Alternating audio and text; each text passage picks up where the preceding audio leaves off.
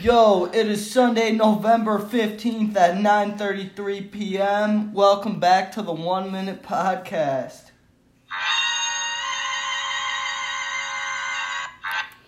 Today we got on Dane Haggarty, former Chippewa Valley stud, Oakland University graduate. He's about to go to medical school.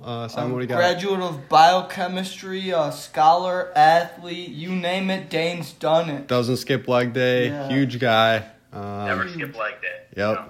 That's his number one message you'd like to give our listeners today. Yeah.